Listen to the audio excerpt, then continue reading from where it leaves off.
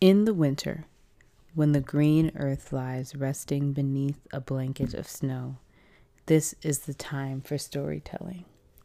The storytellers begin by calling upon those who came before, who passed the stories down to us, for we are only messengers. In the beginning, there was the sky world. She fell like a maple seed, pirouetting on an autumn breeze. A column of light streamed from a hole in the sky world, marking her path where only darkness had been before. It took her a long time to fall. In fear or maybe hope, she clutched a bundle tightly in her hand. Hurtling downward, she saw only dark water below. But in the emptiness, there were many eyes gazing up at the sudden shaft of light. They saw there a small object, a mere dust mote in the beam. As it grew closer, they could see that it was a woman, arms outstretched, long black hair billowing behind as she spiraled toward them. The geese nodded at one another and rose together from the water in a wave of goose music. She felt the beat of their wings as they flew beneath to break her fall, far from the only home she'd ever known.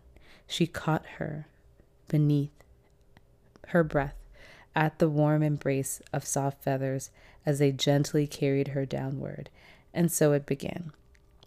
The geese could not hold the woman above the water for much longer, so they called a council to decide what to do.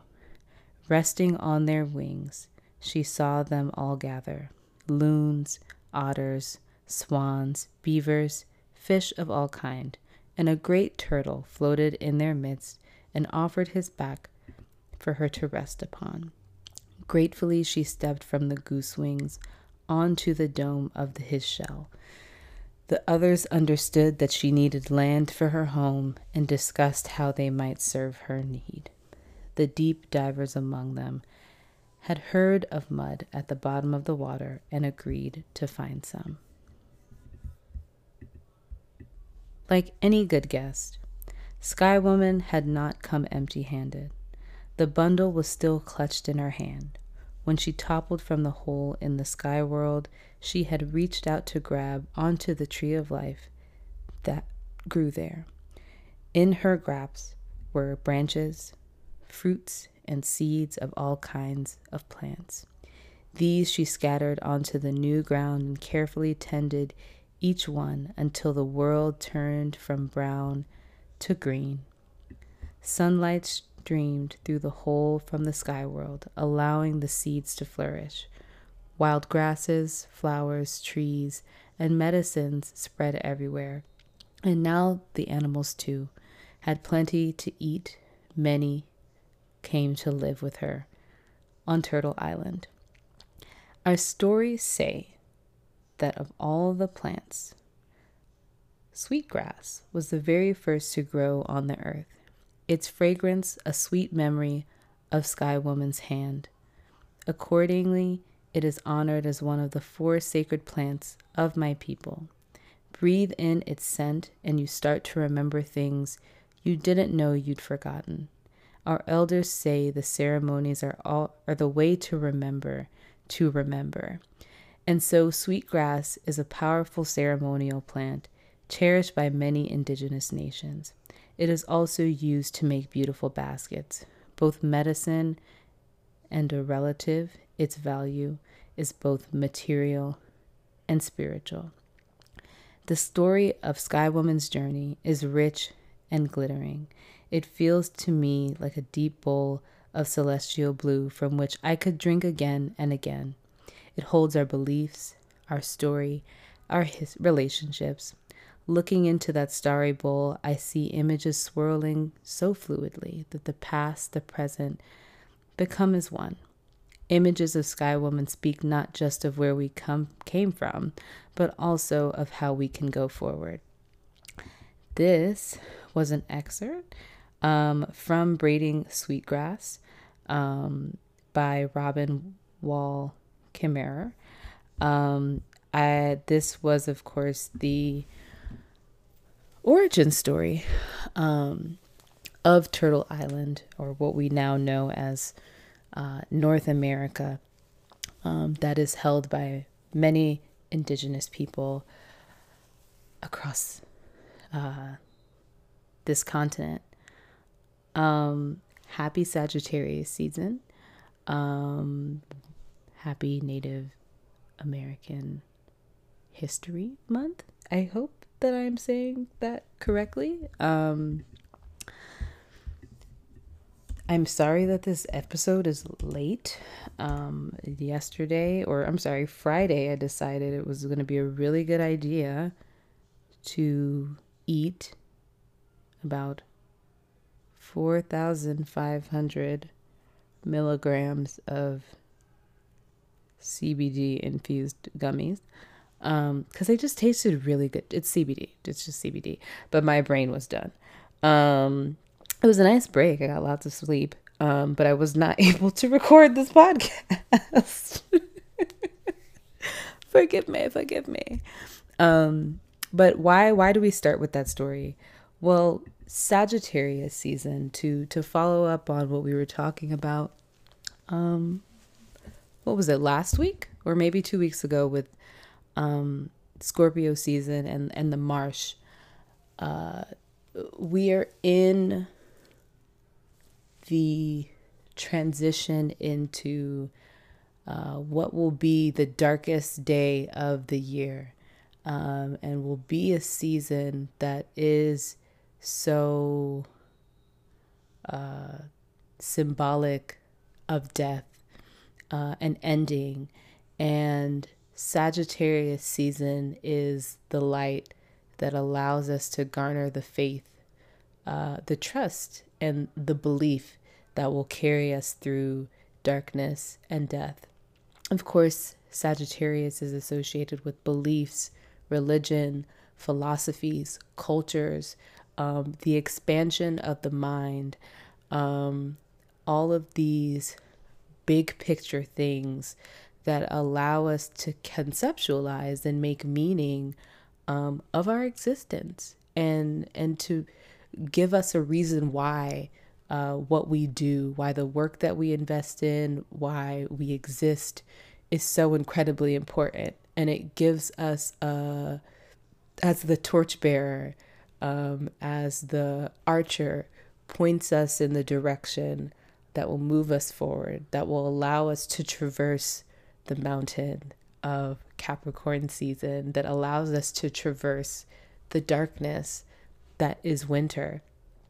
And, I think it's important to share this story, given the fact that this is a month, or November has been a month and a time in which we're able to reflect on how we, as people, can move in the name of Indigenous sovereignty. And there is so much that we can learn about ourselves. There's so much that we can learn about this world and how we move and shift and transform this world by understanding and knowing the ways that we have believe we are meant to orient towards life, right? We all, every last one of you that's listening, myself included, comes from not even just one particular type of cultural cosmology or origin story, right? Many of us come from many, right? And we exist in a world in which, or a country, if you're in the United States, or if you're in another country that isn't homogenous, you live in a convergence of many different cultural cosmologies, philosophies, and belief systems that center the way people feel the need to move towards life. And so, what does it look like? End goal, Sagittarius season is showing us and bringing us into. What is the integrated cultural cosmology that will allow us to expand the way we make meaning of life, right? And are able to orient towards the future, right? And things that will be life-sustaining and life-giving, right? When we think about the fall and the harvest season, it is about being able to bring in everything that we need to survive, right? And Sagittarius season, in a sense, is like the 11th hour of being able to move into this space and traverse this darkness, going back to that Marsh reference of the hippo having the crocodile in its jaws, right? In the Egyptian Book of the Dead, where it's like this very far-fetched, unreal ideal of what is possible, is only possible if we have the courage to take on darkness, right? We think about Sagittarians and how, risk-taking they are, and quite honestly, how irresponsible they can be at times. And it is centered around the bravery and courage that one has to take to be a seeker of truth, right? And this truth that many of us are obsessed with is like, what does this all mean? And based on what this means, what is it that we're meant to do, right? If we think about it, being that we're in a WASP founded country, again in the United States, WASP meaning white Anglo-Saxon Protestant people, right? There is a cultural cosmology that is largely connected to the Bible, right? In which we see humans being cast out of the Garden of Eden by God and being punished by being sent here, and knowing that the woman, the feminine, was the one who committed the transgression that allowed us to be expelled from a place in which all was great, and to be sent into a realm and space of suffering where we must redeem ourselves, right?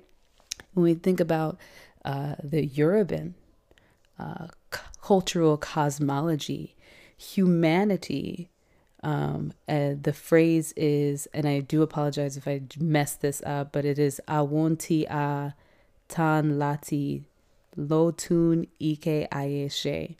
Those specifically created to transform the physical world into an orderly estate. So if we think about these three different cosmologies that I've placed before you, just kind of vaguely, right? Even just the way that they think about humans and their purpose and why they're here on Earth. Think about these two groups of people, right? Not everyone who is African American or an enslaved person came from what is now known as Nigeria or other parts of West Africa. But let's just, for the sake of this conversation, generalize. If there is a group of people, right, who has been enslaved and their orientation towards life is one in which humans exist here to bring harmony, to bring order to the planet. And if we have a people whose is doing the enslaving and doing the colonizing, in which their orientation towards life is one in which we exist in the state of being punished and have to consistently work to get back into the good graces of God, and will be cast to hell if we're not able to do so. Those said people go to colonize a land in which people have a cultural cosmology that is centered around being able to see yourself as an extension of everything that you are a part of, and being able to understand that being indigenous is not centered around land ownership or the idea of conquering, but in terms of the relationship that you're building with all beings that occupy that space and the land itself, and being in a constant state of gratitude, receptivity, and giving to that land, rather than thinking of it as something to take, right? So again, we live in a space in which all of these cultural cosmologies exist with each other and clash with each other, right? It's very different, in a country in which it is a homogenous group of people. We can think about Eastern Europe. We can think about, not Eastern Europe, We can think about Europe, Scandinavian parts of Europe. We can think about Asian countries in which, up until the existence of colonialism itself, there was not necessarily this violent convergence of, again, all of these different cultural cosmologies. And we can see throughout time how the clashing of various belief systems, right? A very core difference in the way that people feel that they are meant to orient towards life and make meaning has been the result, has then resulted in some of the most violent things that we see within our world, right?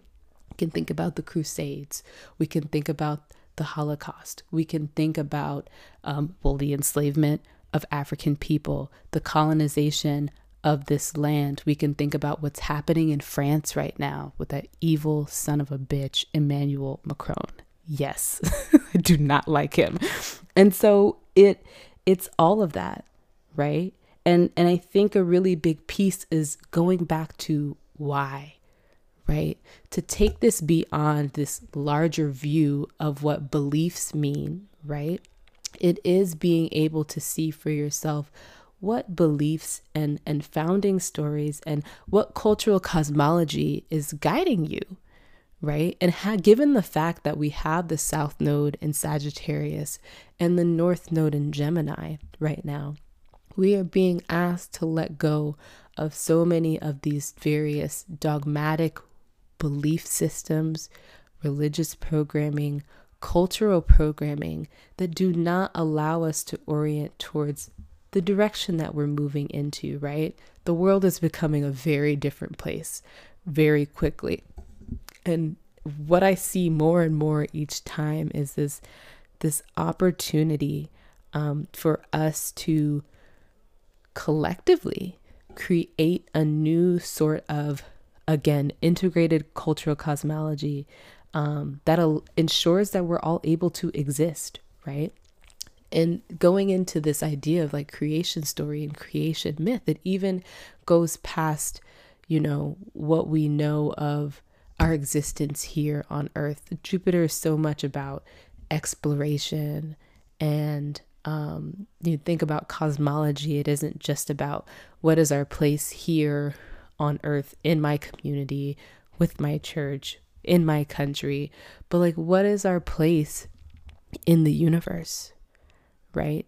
And we have to think about it. Sagittarius is the one sign in which it is right over the galactic center. The center of our universe is at 27 degrees Sagittarius. So there is this very big picture perspective and this ability for us to understand, again, where we come from in the greatest sense, and the things that formulate what we believe about ourselves and ultimately what we believe about our world and why we're here. And being able to use that as an opportunity to orient towards something different, right? It may be a time in your life in which there is a need to change directions, or you feel that there is this opportunity to embrace and transform the things that you've believed about the world, right? This is what we have an opportunity to confront every Sagittarius season, right? It's expansive. And when our particular vision of the world doesn't continue to expand, it can become dogmatic. And when it becomes dogmatic, it becomes controlling. And our belief and our vision becomes a cage rather than an open sky, right? There's this element of Sagittarius that is so much about freedom and possibility. And we have to be able to find a way to move towards that in a way in which we can see lots of different people being able to take in that vision and being able to create a vision that isn't centered around marginalizing people, that isn't centered around controlling people, but is truly centered around a vision that will truly make all of us free. I'm going to take a break. When I get back, we're going to talk about all of the moons. So we're going to use the first episode of the season to talk about those 4 different lunations. I might talk about some of the other astrology things that are going on. I probably not. I will be sure to do so in Capricorn season. I don't have the energy right now, so I'm gonna do what I can, and hopefully that's good enough for y'all.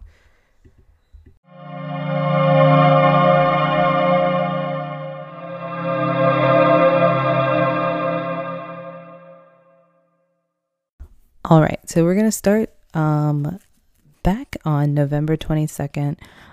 We had the first quarter moon in Pisces, and it was at 0 degrees and 21 minutes of Sagittarius and of Pisces that we experienced that first quarter moon. Our keyword for the first quarter moon is, of course, action.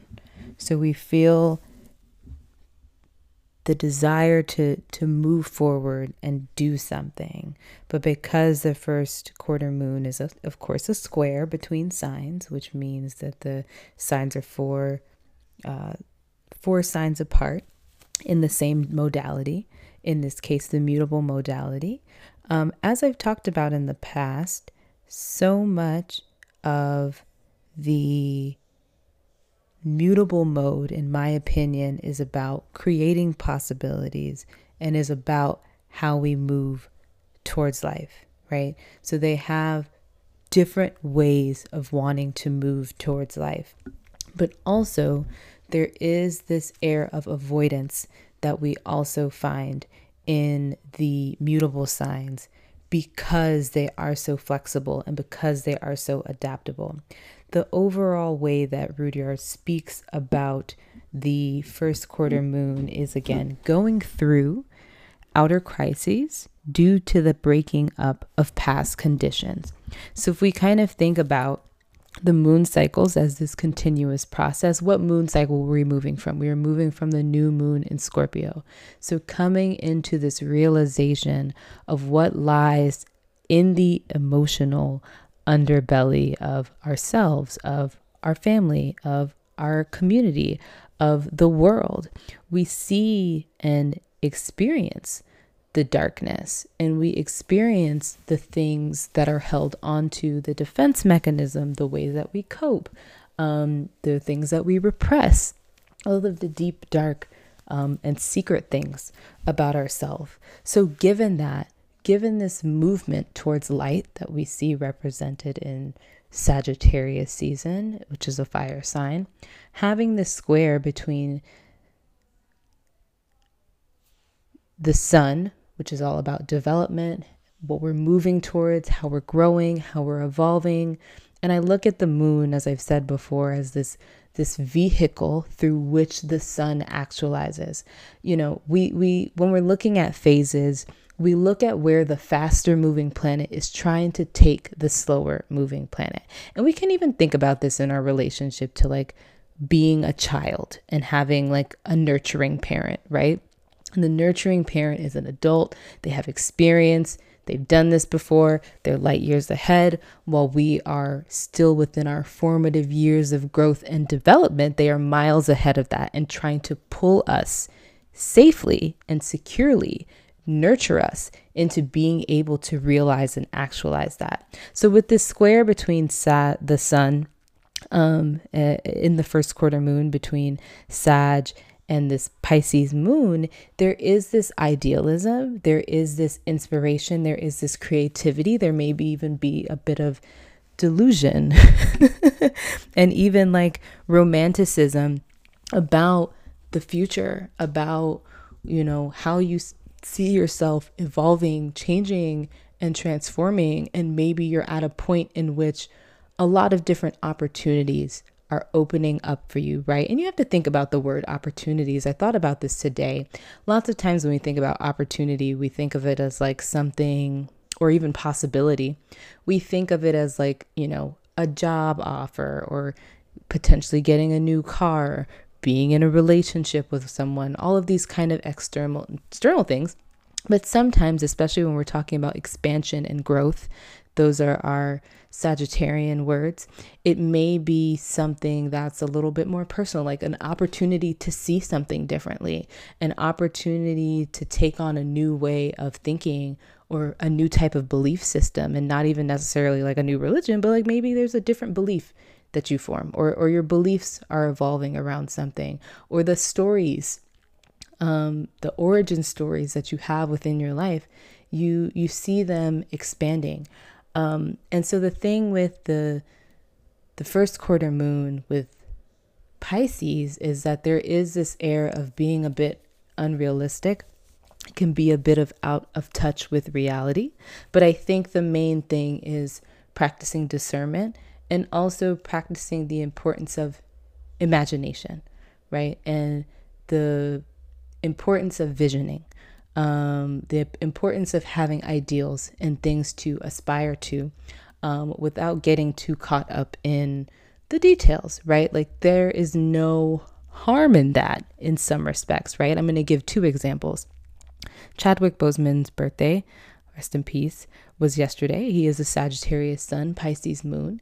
Of course, many of us know him through the Black Panther, right? And, Wakanda is not a real place. Shatala is not a real person. But there was something about that movie that really activated and made people envision, and see and aspire to this vision of Black people, that we know is real, that we know exists, right? But it's also representative of this future of powerful, free, and inspired and beautiful and powerful Black people within the world, right? It's not a real place, but the ideals that are there are real. And those are things that can be acted upon, right? And that is something to aspire and move towards, right? What it made you feel is real. And so being able to tap into what you felt in this cycle is what is going to help move you towards action. The crises, right, is not getting too far out of touch with what reality is, right? But then being able to reel it back in and say, what does this make me feel? And what of what I feel is affirming some greater belief that I have around what's possible in my own life, but also what's possible in the world as well. The other example I give, I was in a rabbit hole all this weekend watching Leah Remini.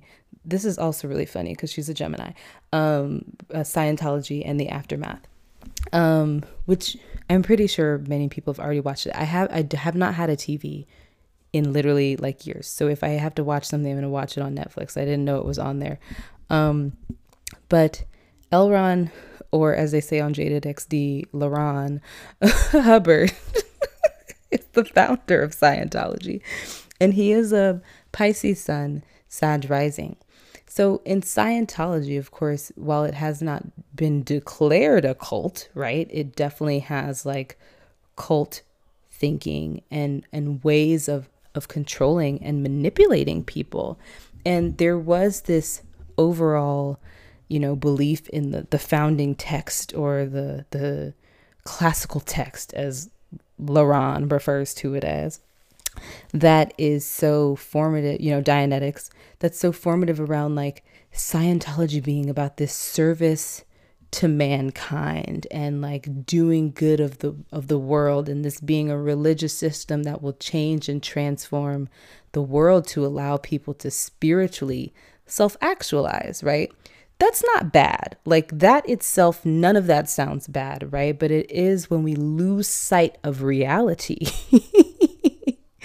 in which it can become deceptive, it can be manipulative, and it can be dogmatic, right? So it's also an opportunity for us to check in with ourselves and see where maybe some of the things that we've believed about our life, about the world, are not necessarily, as I was talking about, when it comes to our beliefs, they can either be freeing or they can become dogmatic, right? And what we'll see as we continue this conversation is that there is this very fine balance, right, that we must have of visioning and imagining, but also this balance of like practicality, asking questions, being speculative, that will allow us to maintain the integrity of the original vision of the truth, right? Again, this is about truth seeking. So when we mix the world of truth seeking with the world of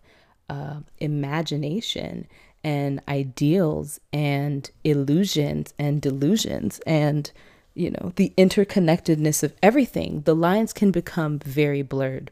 What I experienced was, watching this docu-series is like realizing that there's a very fine line, like an incredibly fine line between,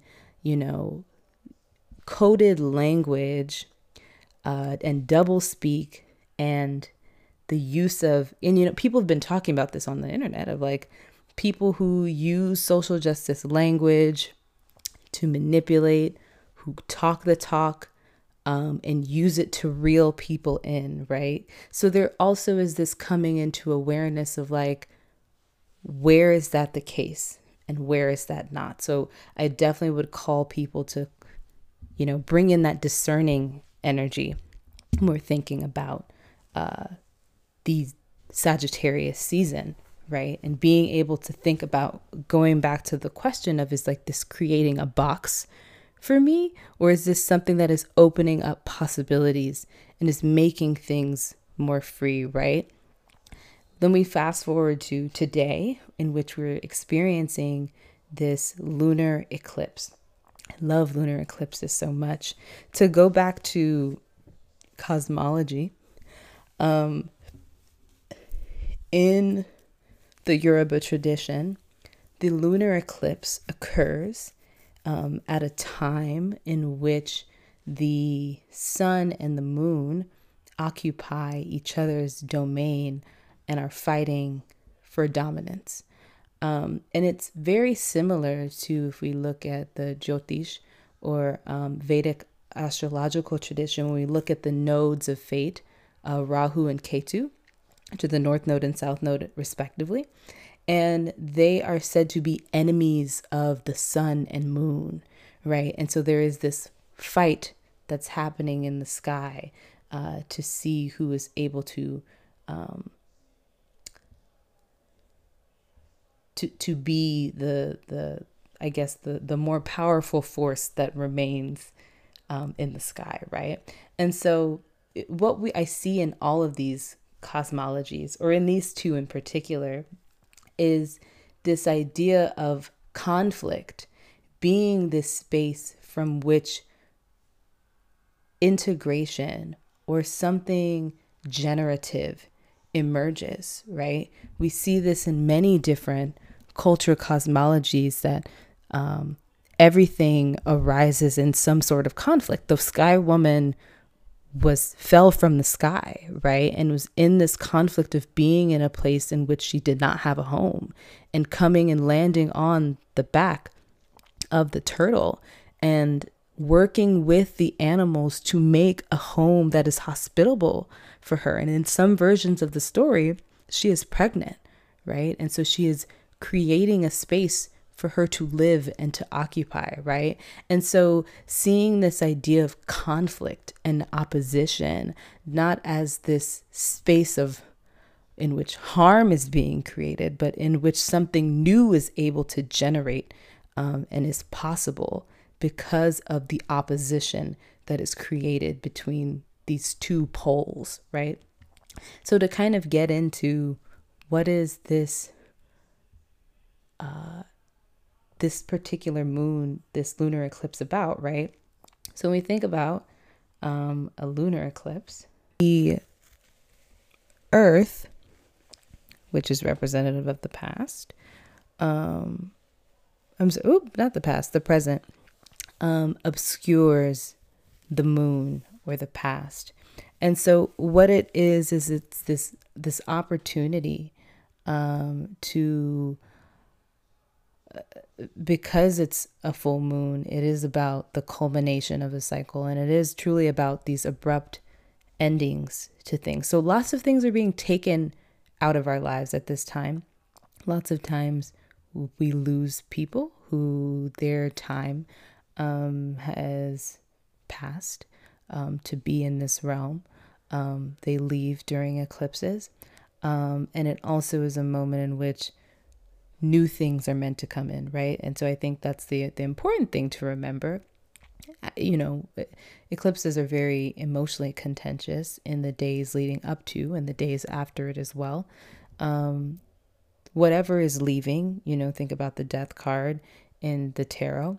There is a sunrise in the background of the card, right? So there is something emerging on the horizon for us during this time. That being said, you're able to see, you know, because the moon is in Gemini with the North Node, we may have been coming into an awareness of lots of different information. And the one main phrase that I love when it comes to the North Node in Gemini is this idea that like words mean things. So what we say is incredibly important, what we've been saying, what we've been thinking, if we've been gossiping, what we've been reading. You know, I definitely think it's a time to kind of like cut down on like social media usage and like lots of information sources that you're kind of going to, so that you can make your information channel as clear as possible. Trying to refrain from, I don't like talking like this, but I'll say it, very like low vibrational activities like gossiping, even if you don't know the people and it's just like celebrities and whoever. Try to cut back, right? All of this information that you're taking in and that you're pushing out is messing with your antenna that's trying to receive information. So lots of things may be abrupt changes or shifts, right? But if our channel is clear enough, there's this awareness that we have of like, okay, all of these different pieces and things that I know or I'm aware of are coming together in some sort of way. So I think about the North Node and the moon in Gemini as in like all of these fragmented pieces and messages that we've been trying to kind of put together around something. It finally is forming something that makes sense, and it is coming into this bigger picture, right? It may be that you've taken a lot of different small journeys, trips, contracts, adventures,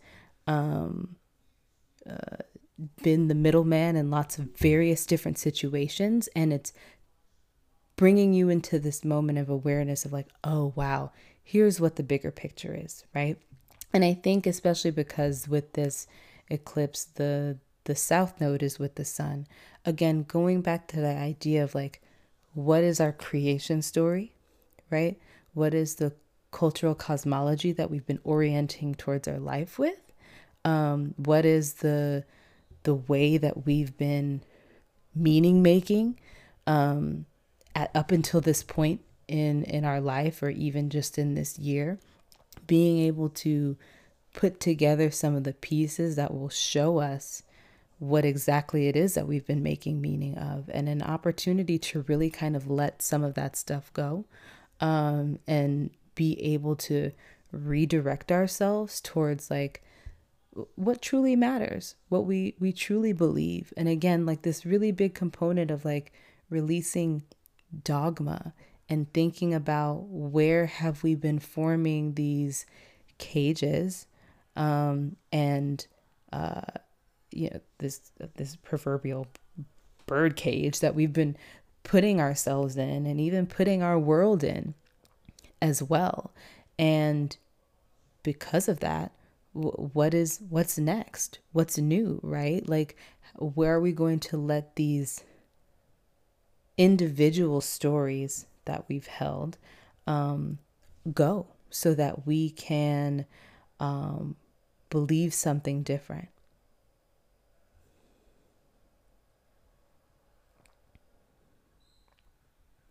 I think another thing that I think a lot about when it comes to Sagittarius season is this is cultural appropriation, maybe this is off topic in some sort of way, or this doesn't align with the logic that I've had right now, but it's like, when we take up all these bits and pieces and skills and things like that, right? And this is not me about to like rag on anyone for anything that they do, right? But it's like, if you are someone who does Reiki, or you do yoga, or you, I don't know, went on a retreat to Bali, or you did a Vipassana retreat, or whatever it is, right? These are all skills, right? That's another piece of the moon in Gemini, is that it is about skills, especially the skills that maybe we've cultivated thus far that have allowed us to feel a sense of like emotional security and emotional fulfillment, and things that we integrate into our everyday and our daily lives, right? And it's like, where do those things come from? So this is definitely a conversation that I've seen pop up sporadically over the last couple of days, of people talking about cultural appropriation. Rise Up Good Witch was talking about, or Karina, they were talking about tarot in particular, and how there's this ongoing conversation about of white people basically telling Black, brown, and indigenous people that they shouldn't be doing tarot because it comes from the Romani, or telling them that they're not able to practice divination that comes from Europe, right? There's this relationship that Sagittarius, because it is about discovery and it is about exploration, that it has to colonialism and globalization. And so I think one of the things that we'll see on the world stage, I haven't really watched the news today, but as we look and see, what is emerging, what is the big picture behind some of the small things that we see happening, right? With what we're seeing in France, with what we're seeing in Iran, with what we're seeing in, we can name in China, at all of these different places, right? That are in the news at this time. And it's being able to see this overall large scale framework of a big picture, right? That exists, that shows us this way of orienting towards life that has to disappear from our world if we want to be able to continue to live in a world that is safe, if we want to live in a world in which people are free, which people are able to believe what they would like to believe without harming other people, right? Where we're able to express and have not just more tolerance, but a deep understanding and respect for one another cross-culturally, right? All of these stories, right, are going to add up to show us something greater that we've been missing, or that we haven't been aware of. Jupiter right now is in fall, in the sign of Capricorn. So there is a limitation to the expansiveness. The expansiveness that we see is within relation to the current structures that exist within our world, right? And in relation to the existing traditions, that's our Capricorn word, and the existing legacy that has existed in our world around, again, colonialism, around cultural appropriation, right? To kind of think about this relationship to cosmology and cultural cosmology, is we have to remember that I loved how in the passage that I read from Braiding Sweetgrass, she talks about the sharing of stories is remembering to remember. And it makes me think about in Ngugi wa Thiong'o's book, Something Torn and New, in which he talks about the intentional dismemberment, the languifam and the languicide. So like the starvation of languages, the killing of languages, and language, another Sagittarian theme, being this overall connection to one's cultural framework and way of existing in the world. So there is also this opportunity, I feel like, with this this moon and this lunar eclipse, to really remember to, get back to some of the ways in which your ancestors, and even just people that you feel deeply connected to, again, on the grounds of you being able to have a sense of appreciation and knowing where these things come from and why they're important, being to get back to the original kind of purposes and core beliefs behind the existence of things, right?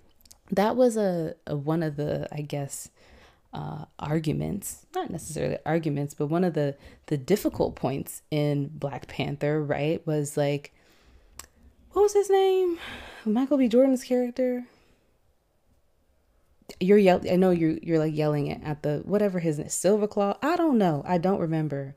I try not to remember him. I literally cannot remember his name. But like the issue of him being like, yo, like, look, like, this is my inheritance. This is something that has been taken from me.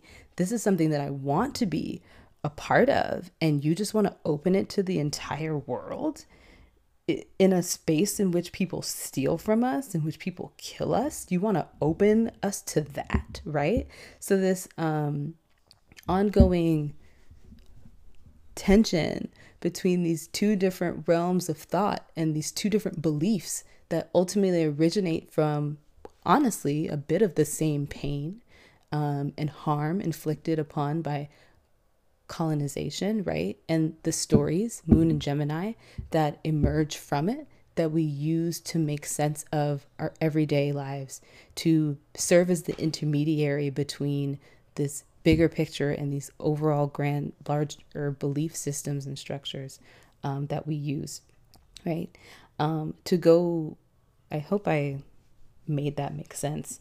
But yes, it is about changing our stories. And again, being able to think about, beyond the way, I think that Scorpio season had so much to do with like survival. And like, of course, this is a long time that we will come to evolve our relationship to the need to survive, right?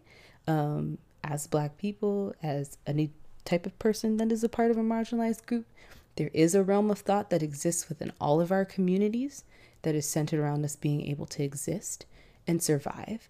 And some of those orientations towards surviving are ones that are destructive, not just to our spirit, but also to other people.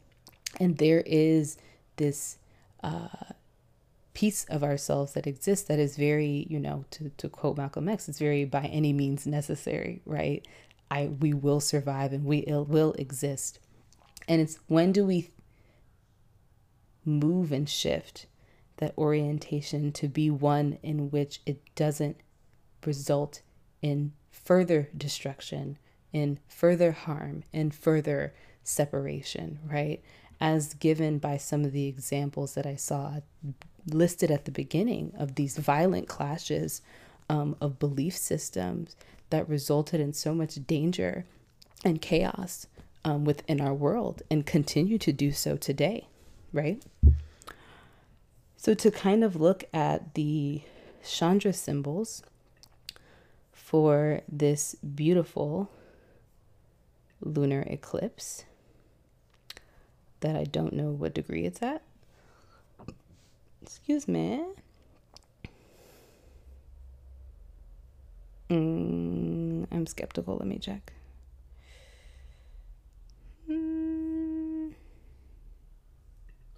I'm just making sure. It was at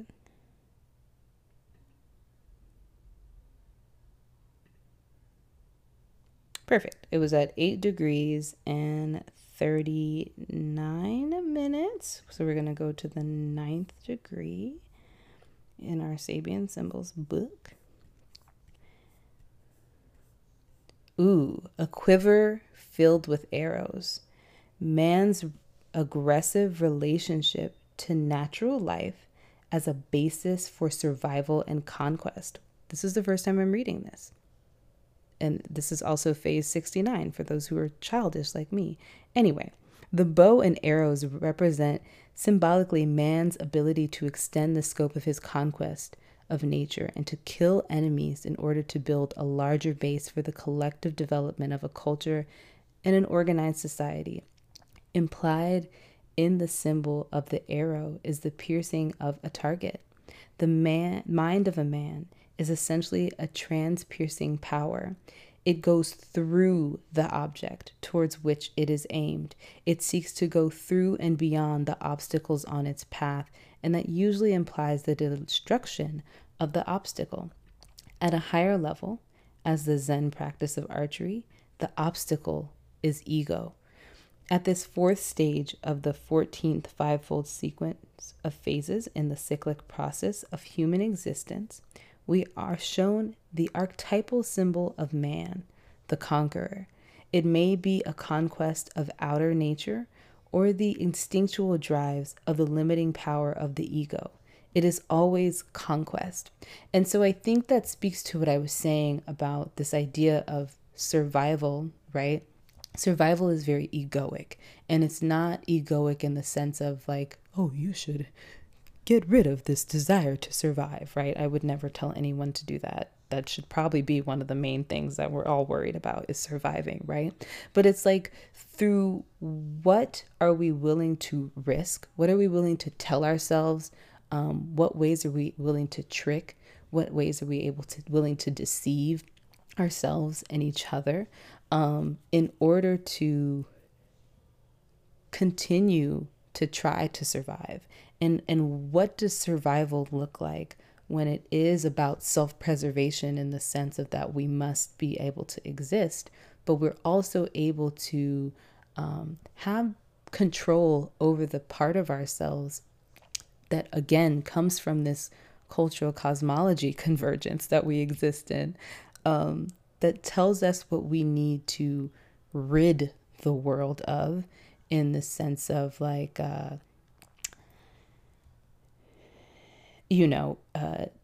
disappearing of people, right? I think it's safe to say that there are ideologies that are not safe to exist on this earth. There just aren't, if we're all meant to live here and exist there.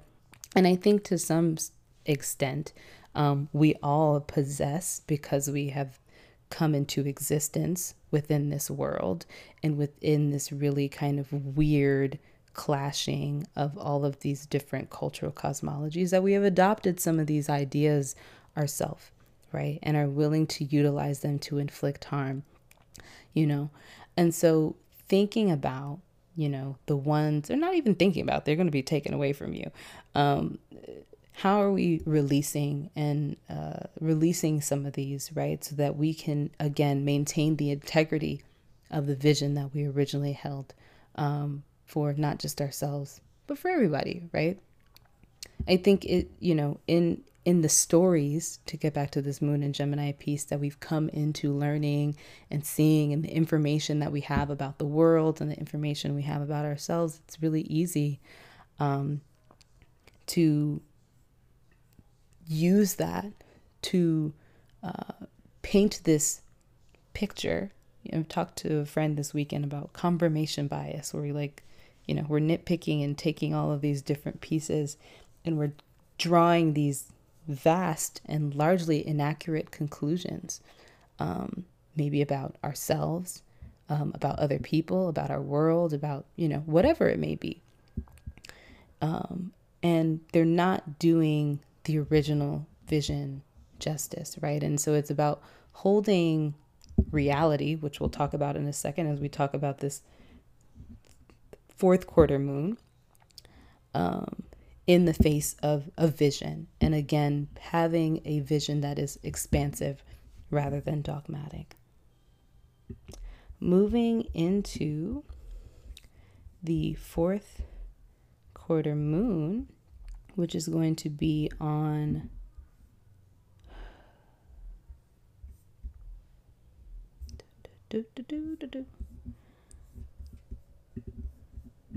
this is going to be a tense day, December 7th, because not only are we experiencing this really fun last quarter moon, but we're also experiencing this really fantastic grand mutable cross in the sky.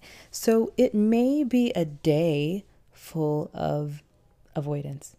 It may be a day in which, while we're called to kind of buckle down in creating some sort of practical form or structure or routine or practice, or being shown how the lack thereof is making it difficult to hold the vision that we possess.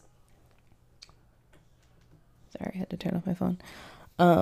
We're also experiencing from literally all angles this very tense pull into all of these different directions. So it may be a day, I think, in which we feel incredibly confused and conflicted about honestly, it to me it just screams like existential crisis, right? When in terms of like there's so many different directions to go. There's so many different things to prioritize. There is the allure of being in this fantasy and stuck in our imaginations and stuck in our head and kind of ignoring what we see in front of us when we look at all the stuff that's happening between the square between the sun and Neptune. And what we're seeing is that this T square that is going to be forming up until the beginning of next year between Neptune and the nodes is intensifying. I believe they will be meeting in the 19th degree. And so there is all of this intensity that we're building and that we're going to continue to feel throughout the remainder of the year up until I believe the time of the inauguration. Oh, isn't that fun? And it is this piece of confusion, right? And it is truly, I think, at this moment and at the time of December 7th, we're being called into like focus on discernment. Focus on discernment. Focus on what's real. Focus on what you feel in your body, right? I think that's a thing that the moon in Virgo is calling us to do, is very, very grounded in our body. I think it's a good time to, as we feel really scattered and kind of stuck and moving in a whole bunch of different places, to give ourselves a grounding practice. Maybe have a nice like rooty tea or like a nice root vegetable soup or dish, or work with some sort of grounding stones. Like hematite is a great one. I think jasper, that's what's coming to my mind, is a good one. You can also work with rocks, like just regular rocks, especially rocks that have been in water are very energetically powerful. I think when you're meditating, taking the time to meditate, so that you can sit in stillness. I think one of the difficult things, or if that is something that you feel comfortable doing, and if that's something that's possible for you to do, sit, lay, whatever you can do, if that is a practice that you that you find meaningful and helpful, to really be able to drop into a space in which you can actually just do nothing, right? I think ultimately what this square is really, this T square that's really building and forming in between the nodes and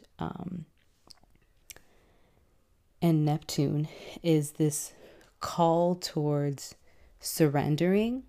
I think between now and the beginning of next year, there is for the rest of our lives, there is this huge amount of uncertainty that we have around what the future will look like.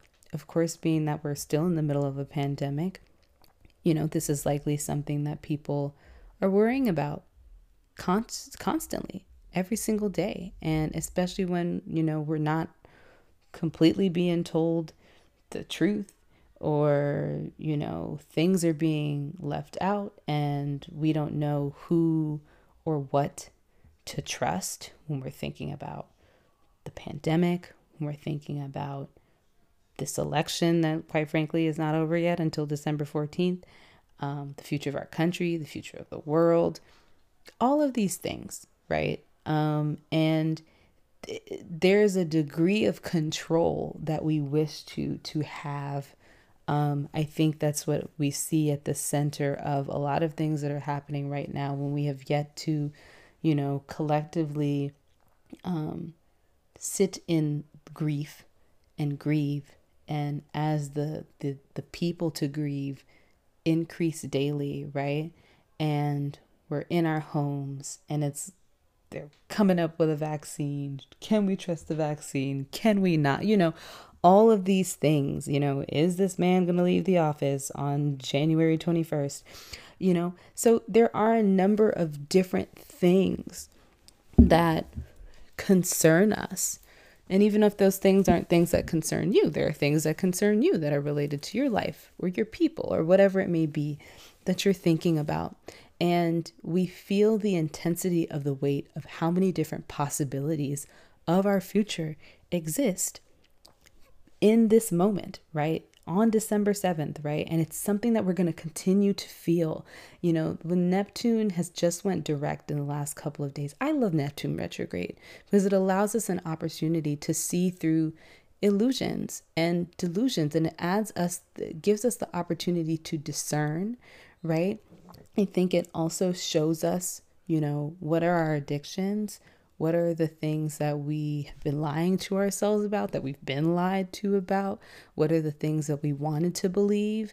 What are the things that we put an immense amount of faith in? What are the things that we're codependent towards, right? All of that comes full circle when we are dealing with Neptune retrograde. But when it goes direct, we're back in that fog. And navigating through fog is incredibly scary, right? Navigating through uncertainty is really, to some people, it is just absolutely terrifying to not know and to not understand and to feel a sense of confusion. And so on December 7th, I think one of the things that we can do, again, finding a grounding practice. What is a really simple routine that you can do for yourself to make you present in your body if that feels safe for you to do, right? What is something that you can do to bring yourself into now, or even bring yourself into an understanding that, okay, like we have to take on life one day at a time, right? I think that's also a very Virgo thing where it's like there is process and there are a number of things that have to get done. What is it that we can do today? What can be done today, right? Given this expansive, wide vision that we may not be able to fill because we don't have enough money, because of who's in office, because of whatever, right? What is it that we can do today? And it is, when we think about these quarter moons, it is centered around crisis. And crisis, if we're to define it, it is a time of intense difficulty, trouble, or danger, right? But it also is a time when a difficult or important decision must be made, right?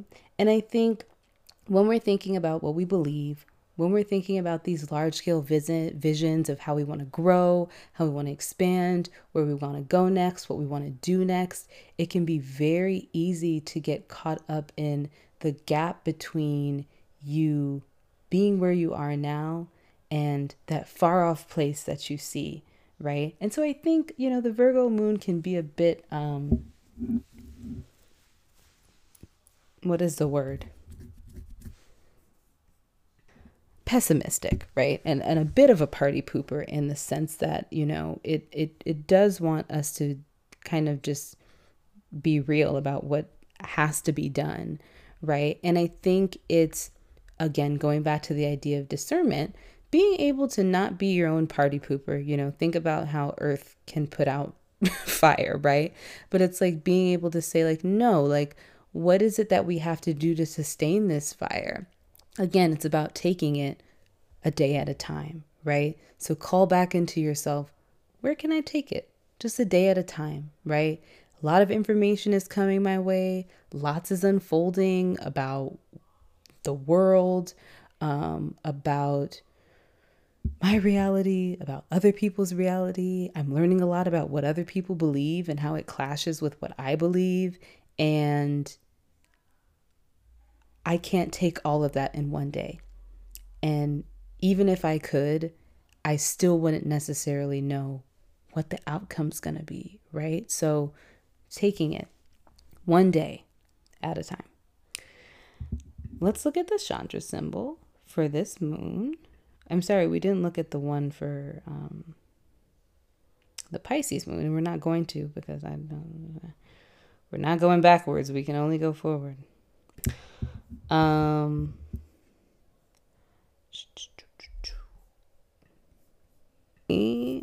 Is that I just realized that this is the degree that my moon is at. So I already know what this says. I'm waiting for the page to load. It's about a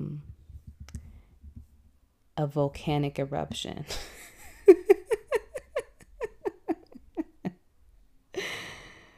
Yeah. Anyway.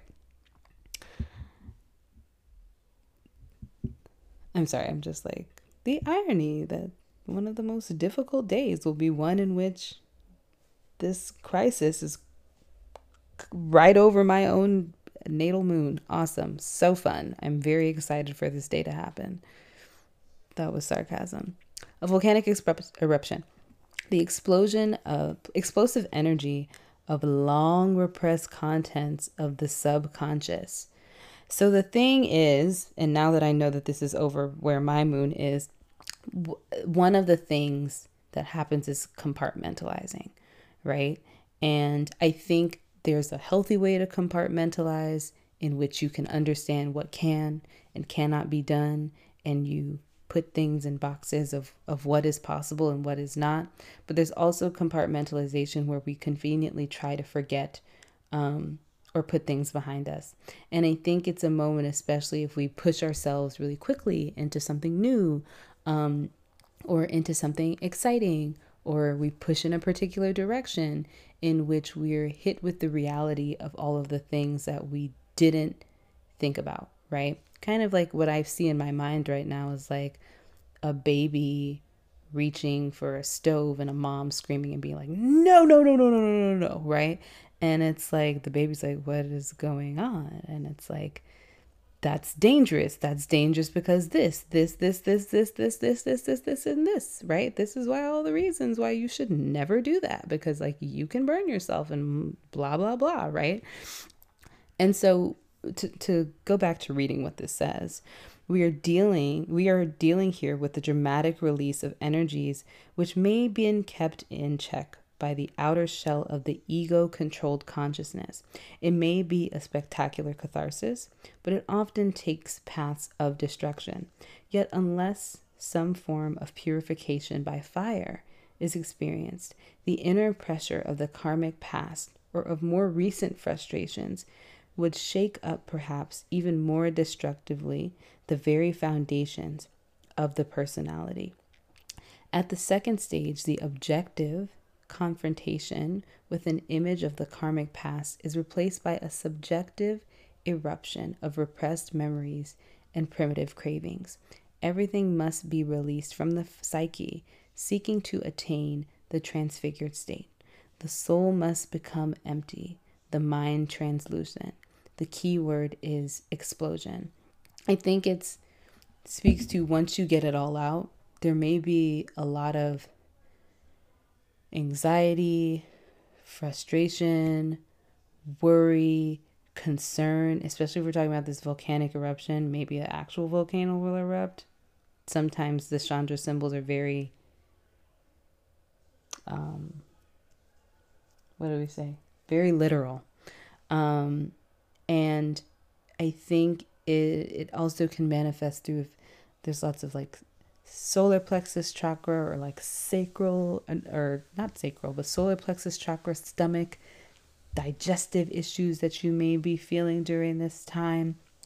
And I think going back to that long rant that I had about uncertainty, a lot of our fears about the way that the world is changing, or even just the way that it's showing itself, and what it tells us about what we've been moving towards, or what we are starting to move towards. Again, confronting that is terrifying, and the opportunity to release and let all of that go and get all of that out is incredibly important. The final moon that we'll talk about, of course, is the new moon, which is going to be a solar eclipse on December 14th. And I am also excited about this moon because it's going to be the last major lunation cycle before Saturn moves into Aquarius. So this week is going to be, in my opinion, a great week, even though there are a number of stressful things happening in the sky. This beautiful eclipse is going to be a lot closer to the nodes than the one we experienced today is. It's going to be at 23 degrees of Sagittarius, while the nodes are chilling at 19 degrees of Gemini and Sagittarius, respectively. So to kind of get into the solar eclipse, it is when the sun, which is about the future, is obscured by the moon, which of course is the past. So there is the beginning of a new cycle and lots of unexpected breakthroughs, again, around what we believe, around our cultural cosmology, around our personal cosmology, or maybe even something that may happen in space that we'll see. Through the lens of the node, where the past is impacting the outcome of the future, for better or worse, is what we're able to see, right? So there's this moment of clarity and of a moment that is being birthed that we will see within our own lives, but again, also in the wider world that is kind of unfolding. It shows us something of the past that needs to be integrated into our personal and collective development. So, given the fact that we're talking about, it's really interesting.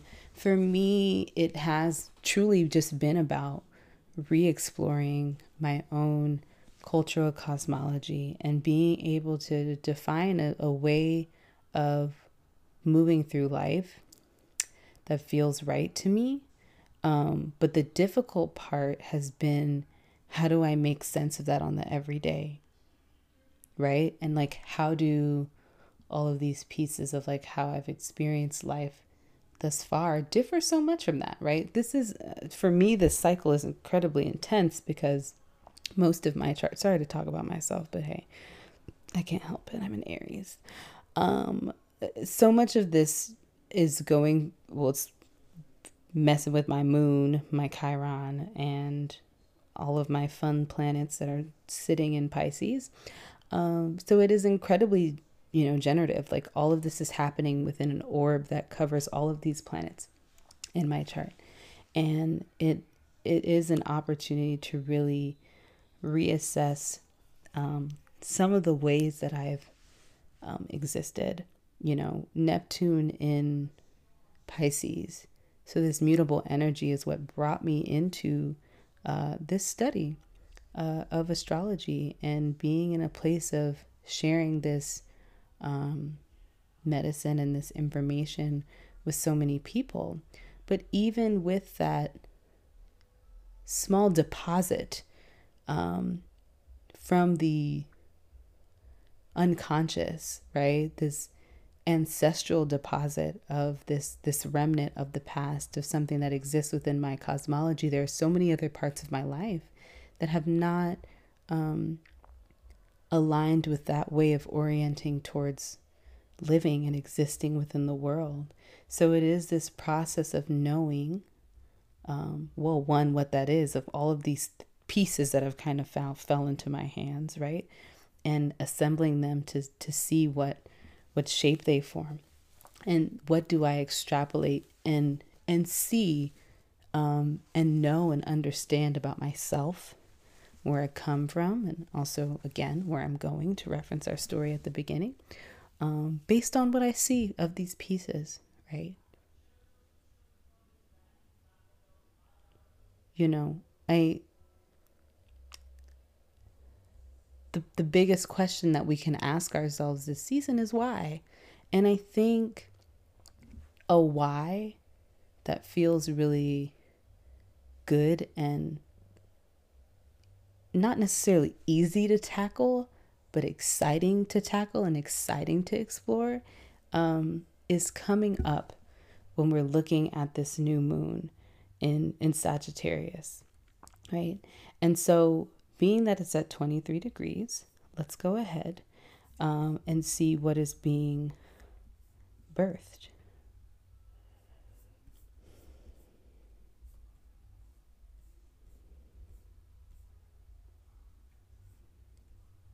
Ooh, this is beautiful.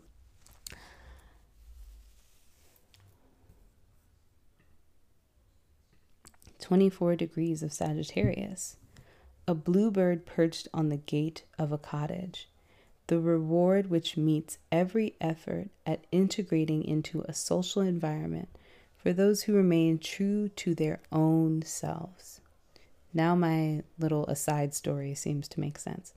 The bluebird is a symbol of happiness, but also it refers to this.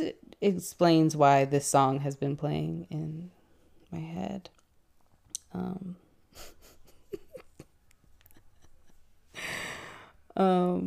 Yeah, the Bob Marley song. Yeah, like it started playing in my head when I was telling y'all that story, and then anyway, ha ha ha, spirit is so funny.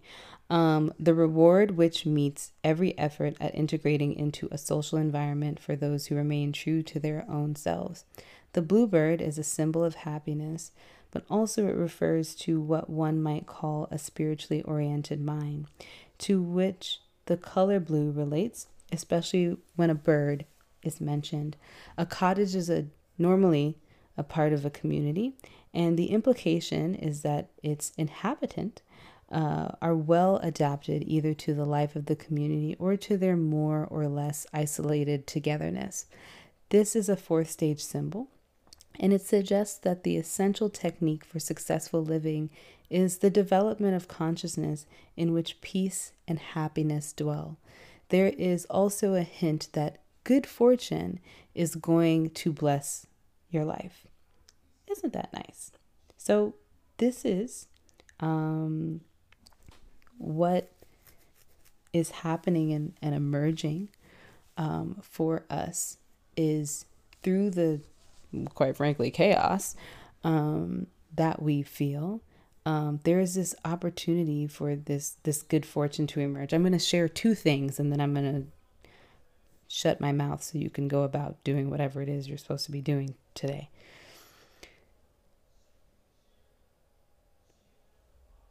In the Yoruba tradition, the world is referred to, or I'm sorry, the entirety of all the things is referred to a calabash split into halves. And the top half, if we think about like a calabash is a gourd, a circular gourd, the top half is representative of the heavens, and the bottom half is representative of the earthly realm. And so what happened in the formulation of the world, oi, where did it go? Being Oduduwa was sent by the supreme creator to create habitable land on the water.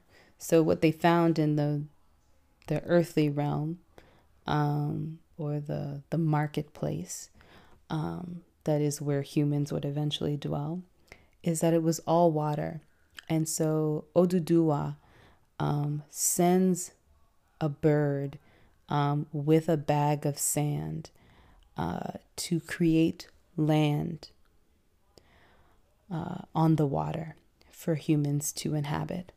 Similar to in the story of the Sky Woman, the muskrat dives to the depths of the water to find mud to create habitable land for the Sky Woman and her future family, and for all of the seeds that she has brought in,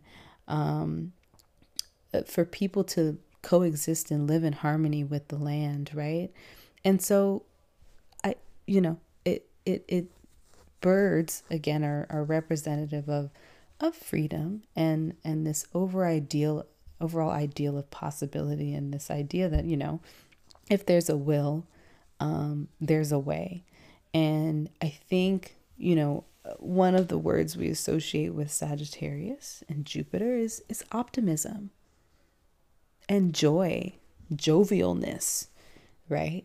And so this is an opportunity to find joy through your newly found cultural cosmology, and become excited about possibility, right? We live in a time that's really fucked up. And most of the time that our most recent ancestors have existed, have lived in times that have been really fucked up. But what we can turn to is a way of understanding and existing in life in which we know that opposition and conflict are things that naturally exist within our world. But it is not something that will disappear us. It is not something that will take away our life, that we are able to survive, and that there is a way forward, right?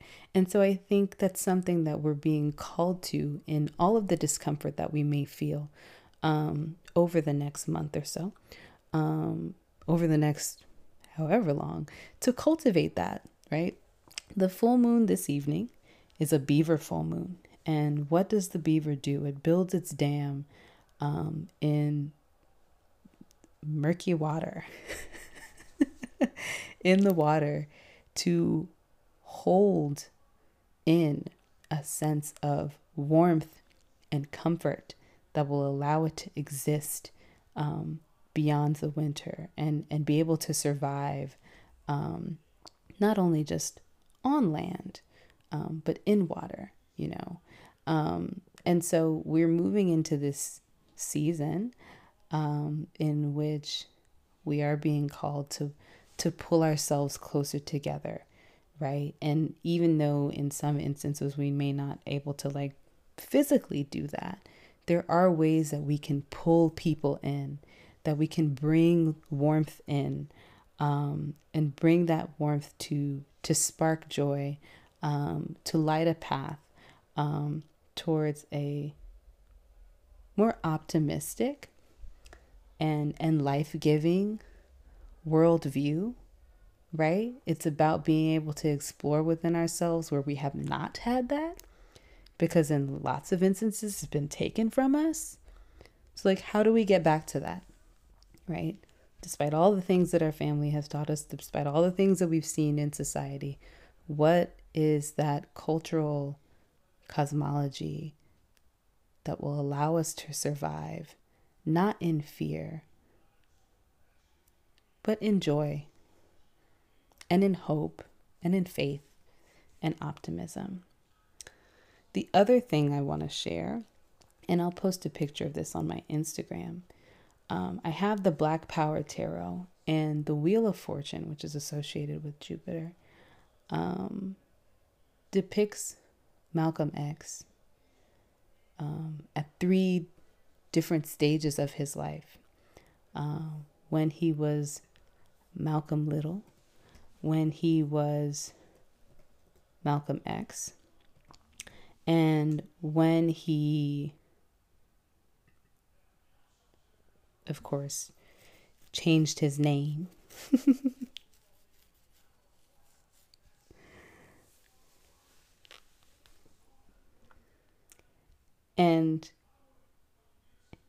Or El-Hajj Malik El-Shabazz. Let's say his name correctly.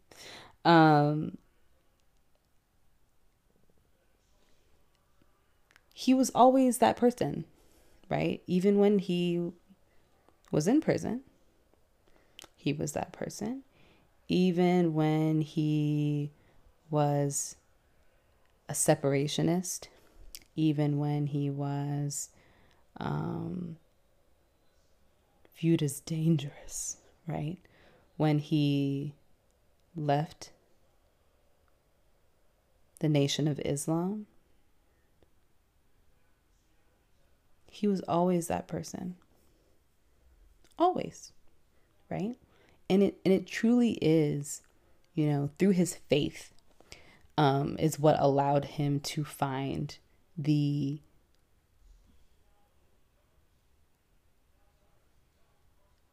cultural cosmology, the belief system and framework that would allow him to live in service of a vision so much greater than, any type of label, or whatever, could be placed upon him.